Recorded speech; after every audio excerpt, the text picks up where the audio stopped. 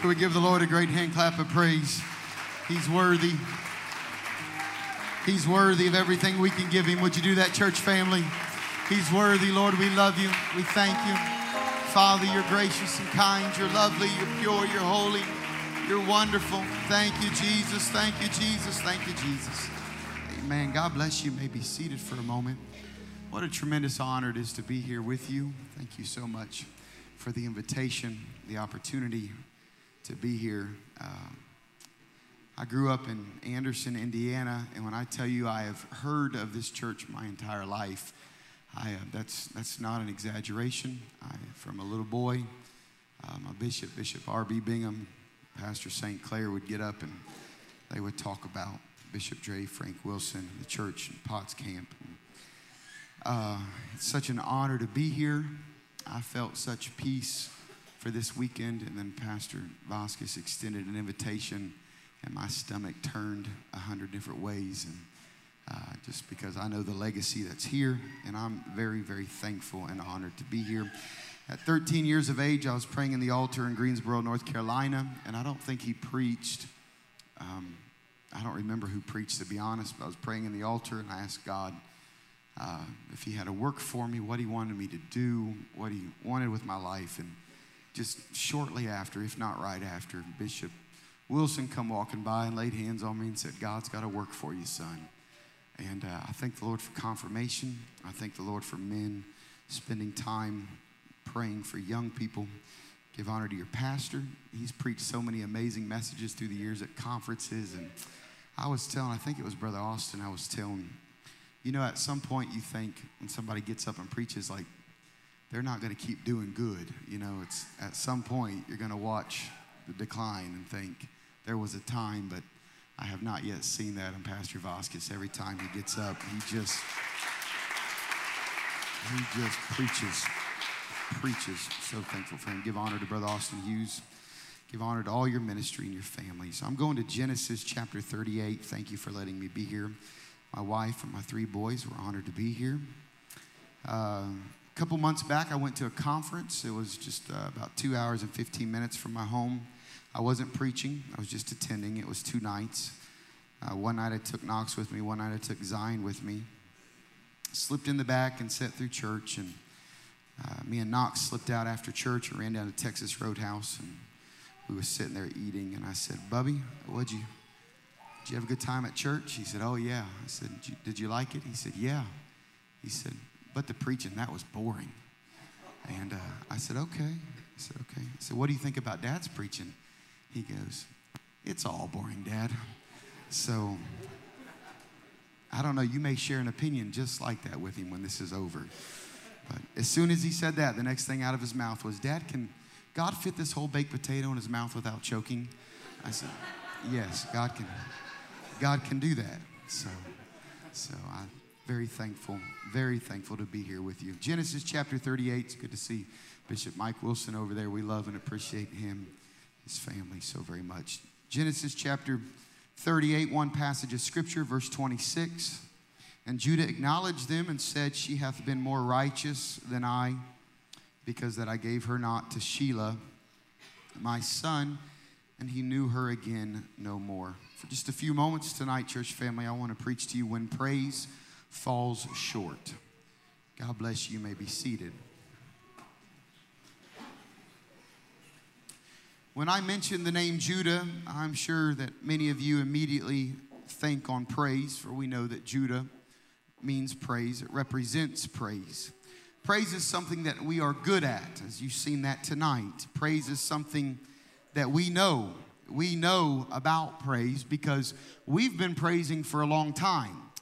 You know, there was a time that the world made fun of us when we would dance and when we would shout and we would run and when we would roll on the floor. Matter of fact, they would show up just to sit on the back row just to watch us. People called us crazy. They said it was unnecessary, that it was uncalled for.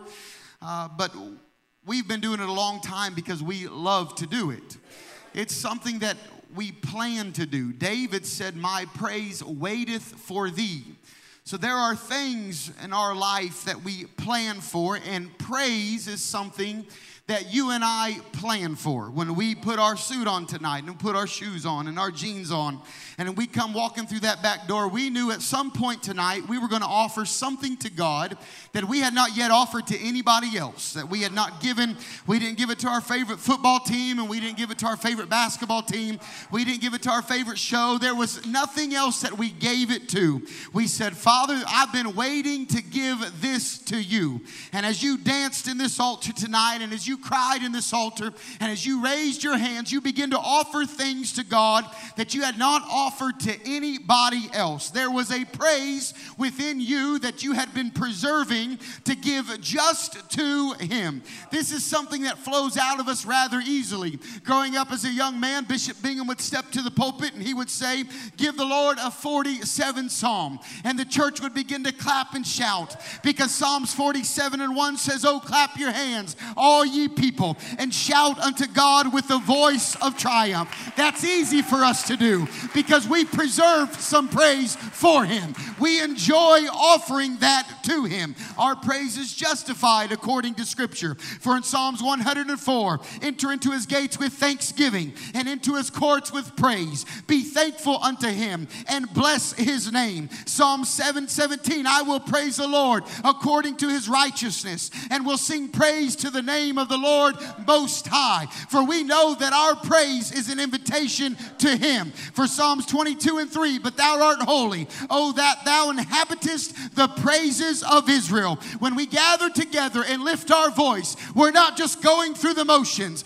but we're telling God above all, we need you to be in this house right now. That's why we clap, and that's why we raise our hands, and that's why we dance and shout, because it's an invitation, not for anybody else in this room. Who cares if anybody else does it? It's an invitation that the God Almighty would step down into our situation because He inhabits the praises of His people. When are we comfortable praising God? I've heard somebody say you need to step out of your comfort zone and do something for God, but I would petition that our comfort zone is in praise. I don't feel uncomfortable when I step out and begin to dance and shout. As a matter of fact, I feel that's exactly where I belong, offering praise to God. If you're uncomfortable tonight, I would petition that you need to shout a little bit, that you need to run a little bit, that you need to wave your hands a little bit, because that's exactly where you belong. All things were created by Him and for Him. You were created to praise. We praise at all times.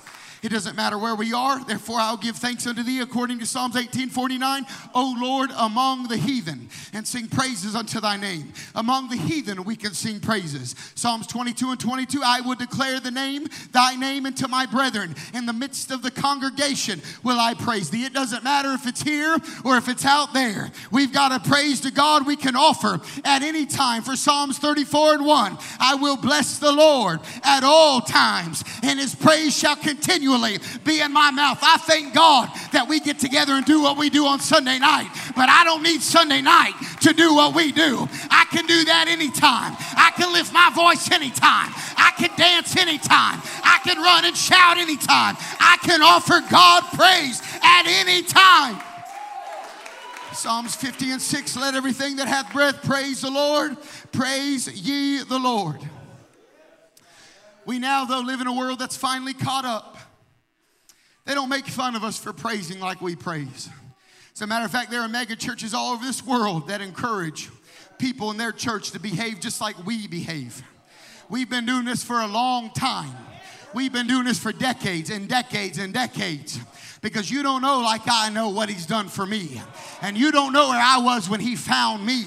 And you don't know where I was going when He turned me around and established my goings and placed my feet upon the rock. That's why we shout like we shout. That's why we dance like we dance. But now there are churches all across this country, refined churches if you would, that they are encouraging their people to behave like we do. Like they want them to give them feedback when they're preaching. And they want them to jump and shout a little bit. And they want them to run a little bit. It seems like the rest of the world is finally catching up with our style of praise. We've led the way. We've done it so long, but they're not making fun anymore. anymore. Now they see a power and they see an authority in it. Now they see a purpose and a reason. They pick up their Word of God and they can find it in the Word of God. This isn't something you and I came up with the past 100 years. This is in the Word of God. The way we behave and the way we act and the way we respond in the presence of God. So now they're following. They're wanting it too. But there's something different about when we do it. Because praise all by itself is simply not enough. If you just have praise, praise is going to fall short. There's a story in Genesis chapter 38. It's a very peculiar story. It's a crazy story, if you would. I want to read two passages of scripture to you and encourage you to go read it sometime. Genesis chapter 38 and verse 6. And Judah took a wife for his firstborn, whose name was Tamar. And Judah's firstborn, was wicked in the sight of the Lord, and the Lord slew him. Judah means praise. And Judah had a son by the name of He found a woman for him. Judah goes and finds a wife. But was wicked in the sight of the Lord. And because he was wicked, God took him out of the equation. At that time, there was a custom. At that time, brother was supposed to step up and provide for Tamar. His name was Onan. Onan was supposed to step up and provide for Tamar. He was supposed to take care of her. She was a part of the family now. She would always be a part of the family. When you continue to read this story, you find out that Onan was wicked in the Lord's sight as well. So the Lord takes Onan out. Judah, praise, has two sons that die from judgment of God. There's a third son named Shelah, but Shelah's not quite of age yet. Shelah's a little young still. The custom and the responsibility of that time would be for Shelah to take Tamar into his household and provide for her. But him not being of age yet, Judah looks at Tamar and says, I want you to go home for a while. And when Shelah grows up, when Shelah becomes of age, when Shelah is responsible, when he can take care of a wife, I'm going to send for you, and you're going to come back, and you're going to be a part of my family again. So Tamar goes home, and she begins the process of waiting. And she waits, and she waits, and she waits, and she waits. Now, Judah gets all kinds of praise and accolades, as he should. I think he was a great guy, but we find in this story, Judah begins to do some tricky things. Judah begins to walk in deception. The Bible says it came time when Shelah was now of age, that they could call for Tamar, but Judah, he had no desire to call for Tamar. He had no desire for Shelah to marry Tamar. So the Bible says Judah withholds Shelah. He's not going to call for Tamar. Here Tamar is sitting on the sidelines waiting for a husband to come and provide, waiting for a household that she can belong to, waiting for a family that she can slip into. And lo and behold, she waits and she waits and she waits and she waits. And this is at Judah's hand. This is Judah's doing. This is Judah's responsibility. One day Tamar gets a little clue. She gets a little hint. I don't think this is going to unfold the way that I think it should unfold. I don't think it's going to happen like I need it to happen. So the scripture says that Tamar gets word that Judah's traveling. And she dresses as a harlot one day and sets herself on the roadside, knowing that she's going to encounter Judah. And sure enough, according to Genesis 38, Judah comes walking along. There's a conversation that ensues. There's a relationship that takes place. There's a moment of intimacy that happens. And they part their ways, go their separate ways. They go their separate ways. Judah, the scripture says, never knew it was Tamar, his daughter-in-law. Judah never knew it was Tamar, the woman that had been waiting on Shelah, the woman that had been faithful, sitting on the sidelines, just waiting for her opportunity, waiting for her moment to step in and shine, waiting for the chance for that family to open their arms and accept her.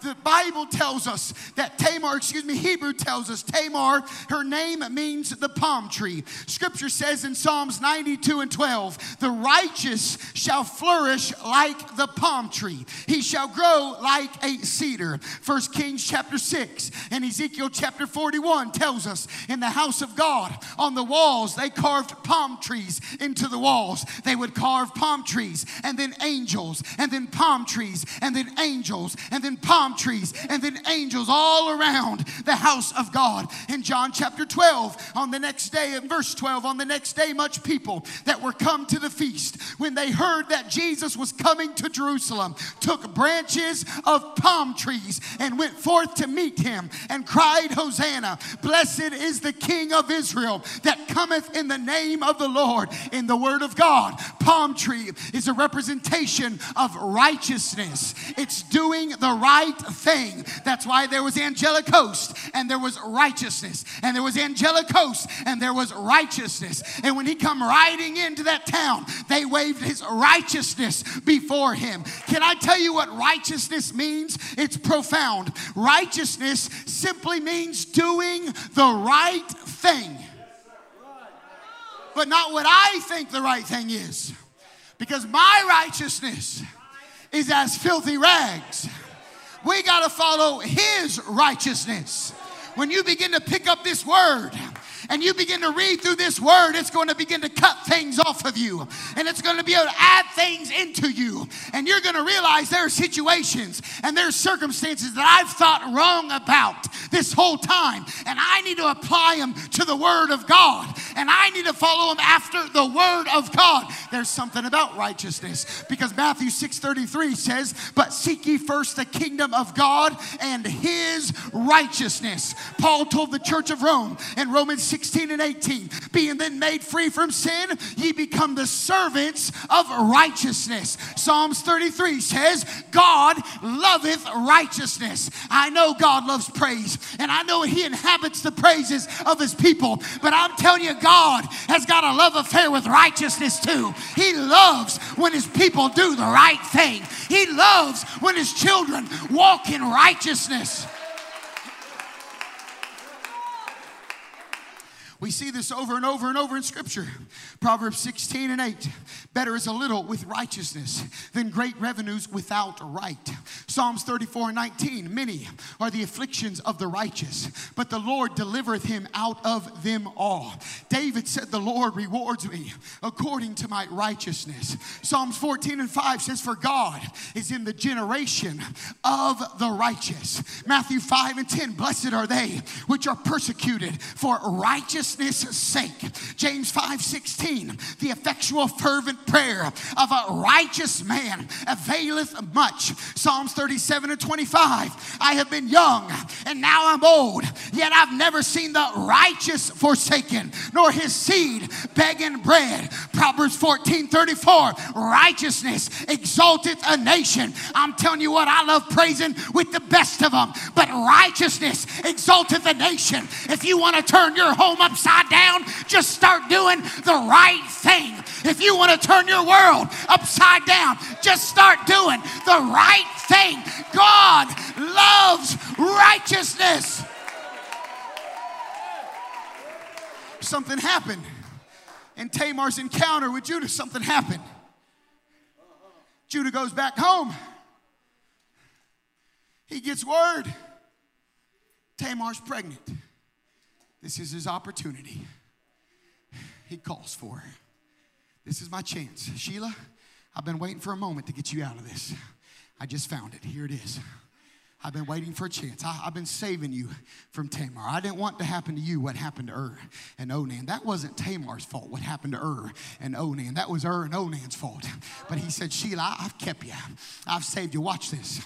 Get ready, son. I'm gonna bring you out of this situation. Tamar steps up before everybody. And Judah means praise. This mighty man of God that everybody loves, that everybody has influence in, that we've loved for a long time, that the rest of the world has jumped on the bandwagon with. Judah steps up and he begins to give this woman, he begins to give her the 5th degree. He begins to talk down to her. Tamar, you were supposed to go home and wait for my family. Tamar, you're bringing reproach upon my son. I've been preserving my son for you, and you've been out there living a life, running around doing whatever you want to do. This is totally unacceptable. Here he is propping himself up and diminishing Tamar in front of a group of people. There's an audience here. You know what they're getting ready to do? They're getting ready to stone Tamar. Judah's fixing to get her out of the equation forever. So he thinks, and he says, Tamar, what were you thinking? What have you been doing? Tell me a little. What do you have to say for yourself? At that moment, Tamar steps up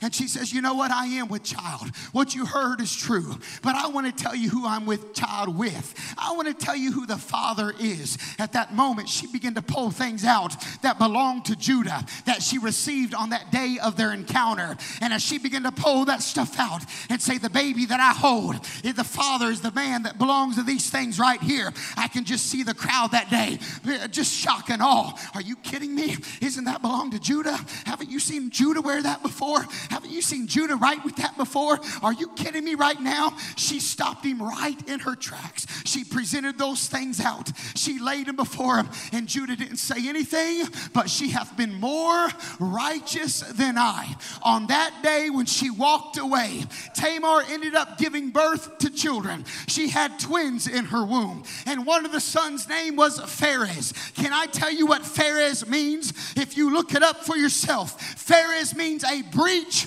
or a breakthrough.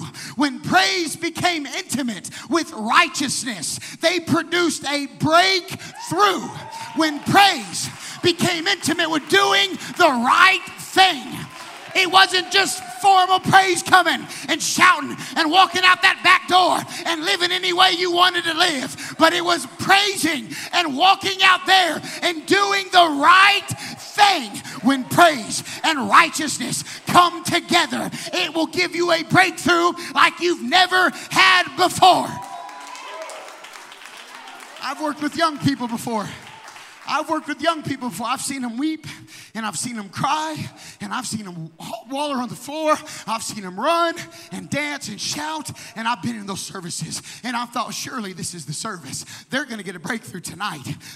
Look at them right now. They've got God all over them, and I believe they had God all over them. And every single time they would walk out there, and they would be captive to the same things they were when they walked back in here. You want to know why? Because they wouldn't get rid of the lifestyle out there.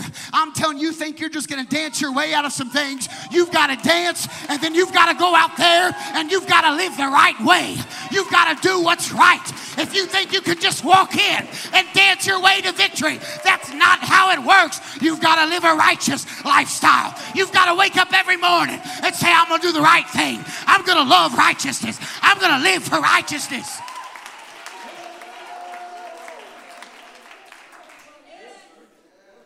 The walls of Jericho, they fell because of a shout. Not quite. They fell on the 7th day after they shouted. You know what they were told to do? They were told to march for 6 days and keep their mouth shut. That's what they were told to do. March and keep your mouth shut, because some of you are fixing to talk your way out of the greatest miracle that you've ever seen. Sometimes you've just got to do what you're told and not say anything about it. One day I was sitting in my bishop's living room. I'd gotten in some trouble. My Bishop Bingham, was very blunt. He was very straightforward. He said, Simon, you're guilty. Don't say anything. Keep your mouth shut and let your friends fight for you. You know what I did?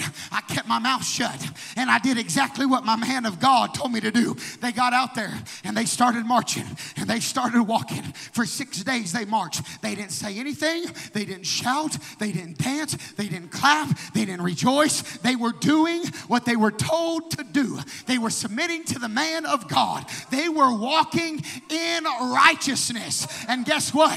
They had to walk for 6 days in righteousness. For 6 days, if I could walk out that door and and Monday through Saturday do the right thing every single day. I ain't going to look at that. I ain't going to touch that. I ain't going to mess with that. I ain't going to talk like that. I ain't going to listen to that. I ain't going to wear that. I ain't going to go there. If you could do the right thing for 6 days and walk through that back door and begin to give God a little bit of praise, something happens when praise and righteousness become intimate.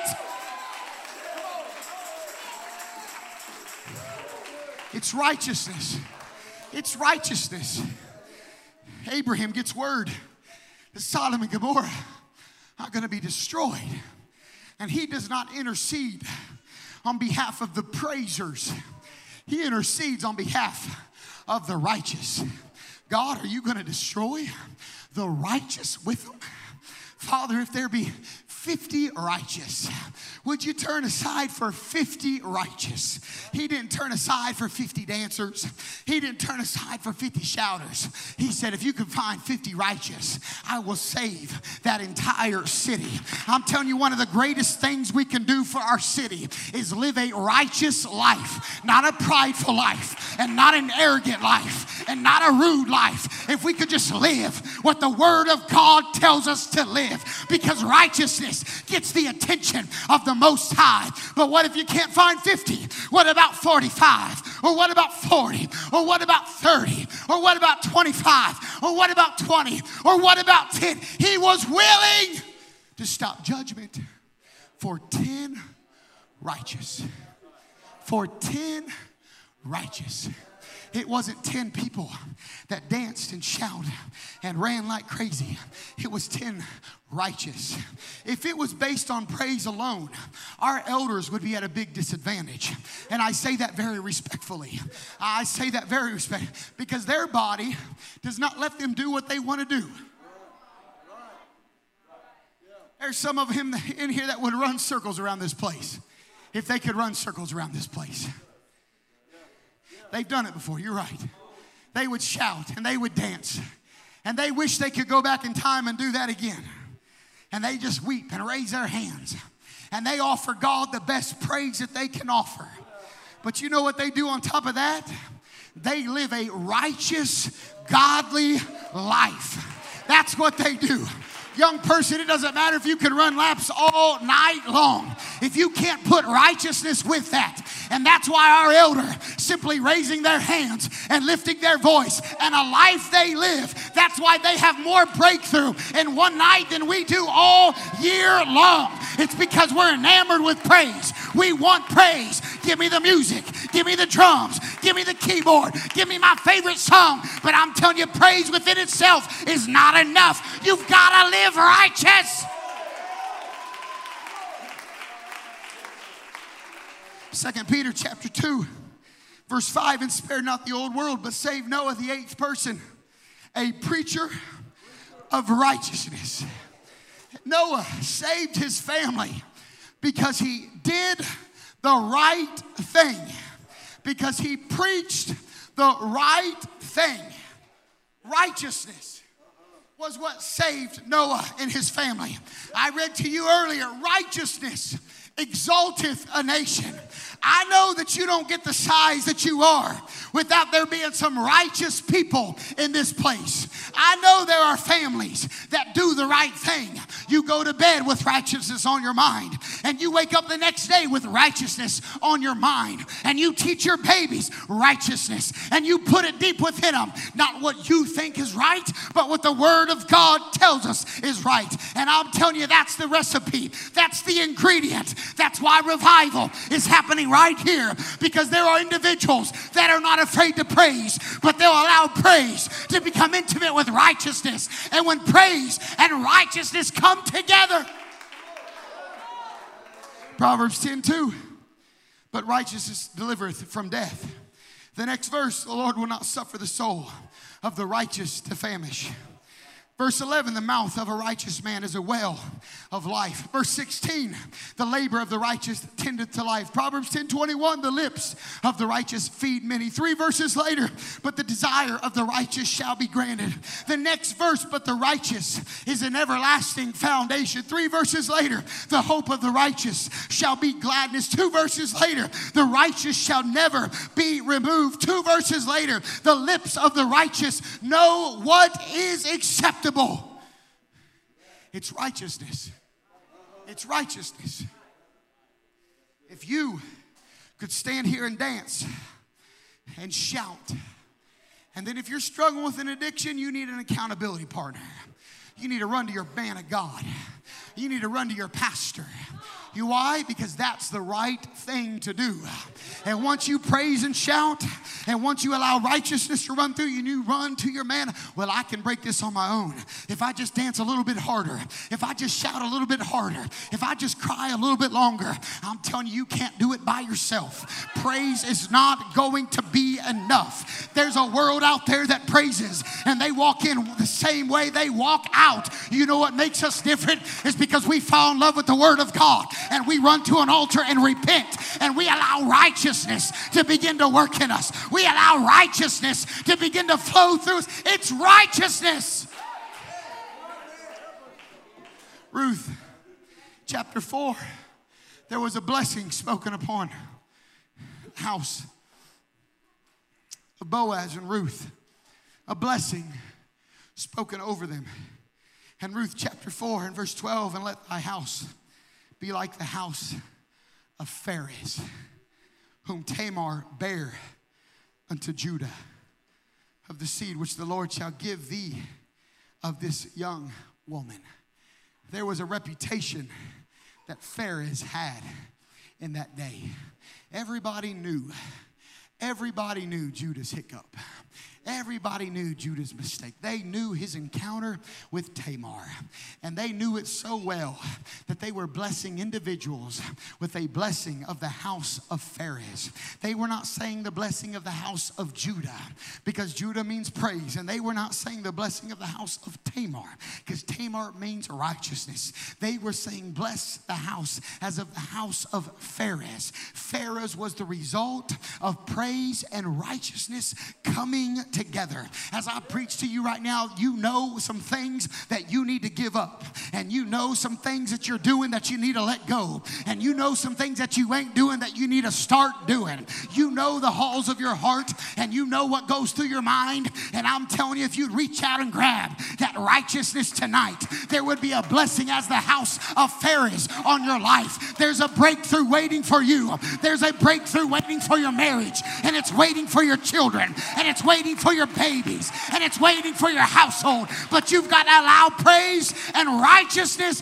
to come together. Would you give the Lord a great hand clap of praise?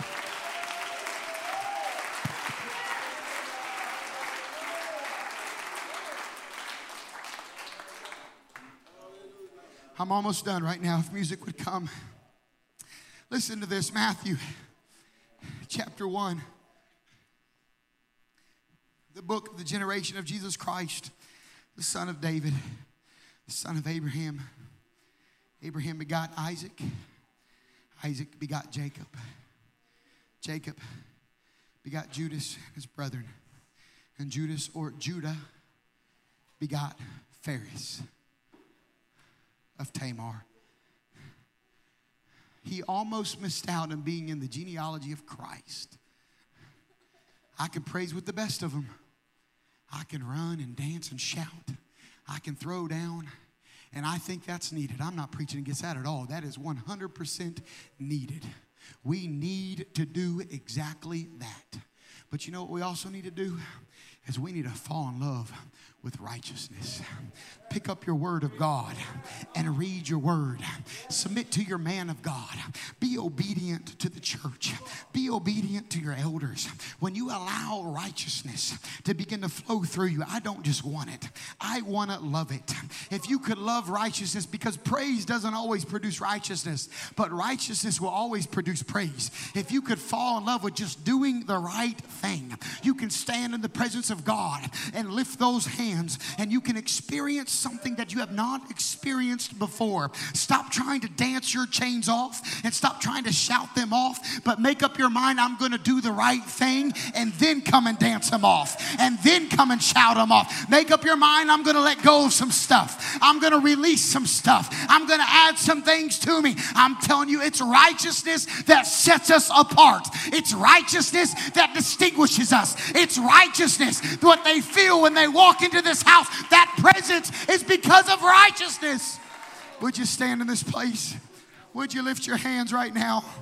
Would you lift your voice right now? Come on, righteousness. Let the Lord flow through you right now. Come on, righteousness. Let God work in you right now. Come on, righteousness. What would happen if some young people would say, I'm going to do the right thing this week? What would happen if some men would lead their families in righteousness? What would happen if some moms would fall in love with righteousness? I'm telling you, righteousness is the ingredient you need in your life. You need righteousness. You've got to have righteousness. Fall in love with righteousness. Would you lift your voice?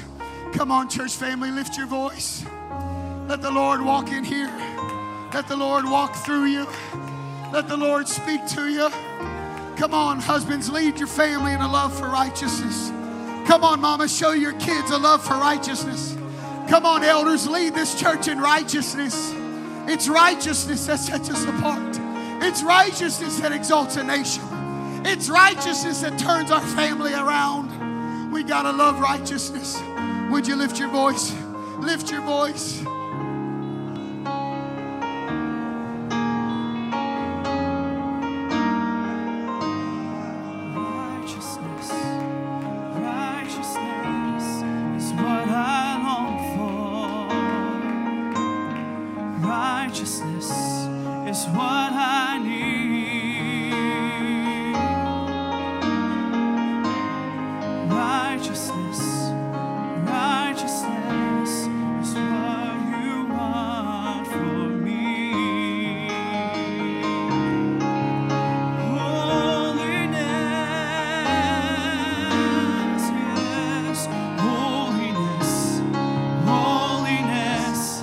What I long for is what I need.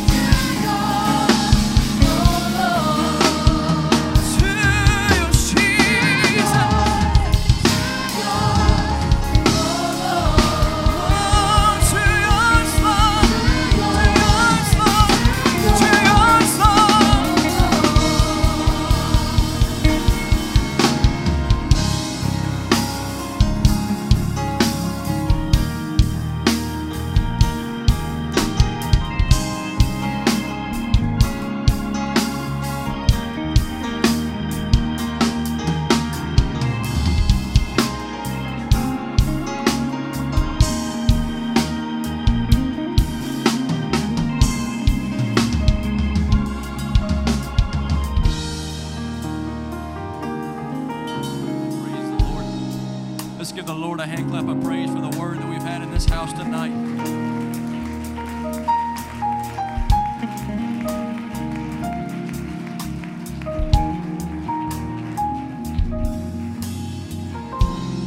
I want to live a life of righteousness, and I believe that God's given us a word in this house tonight.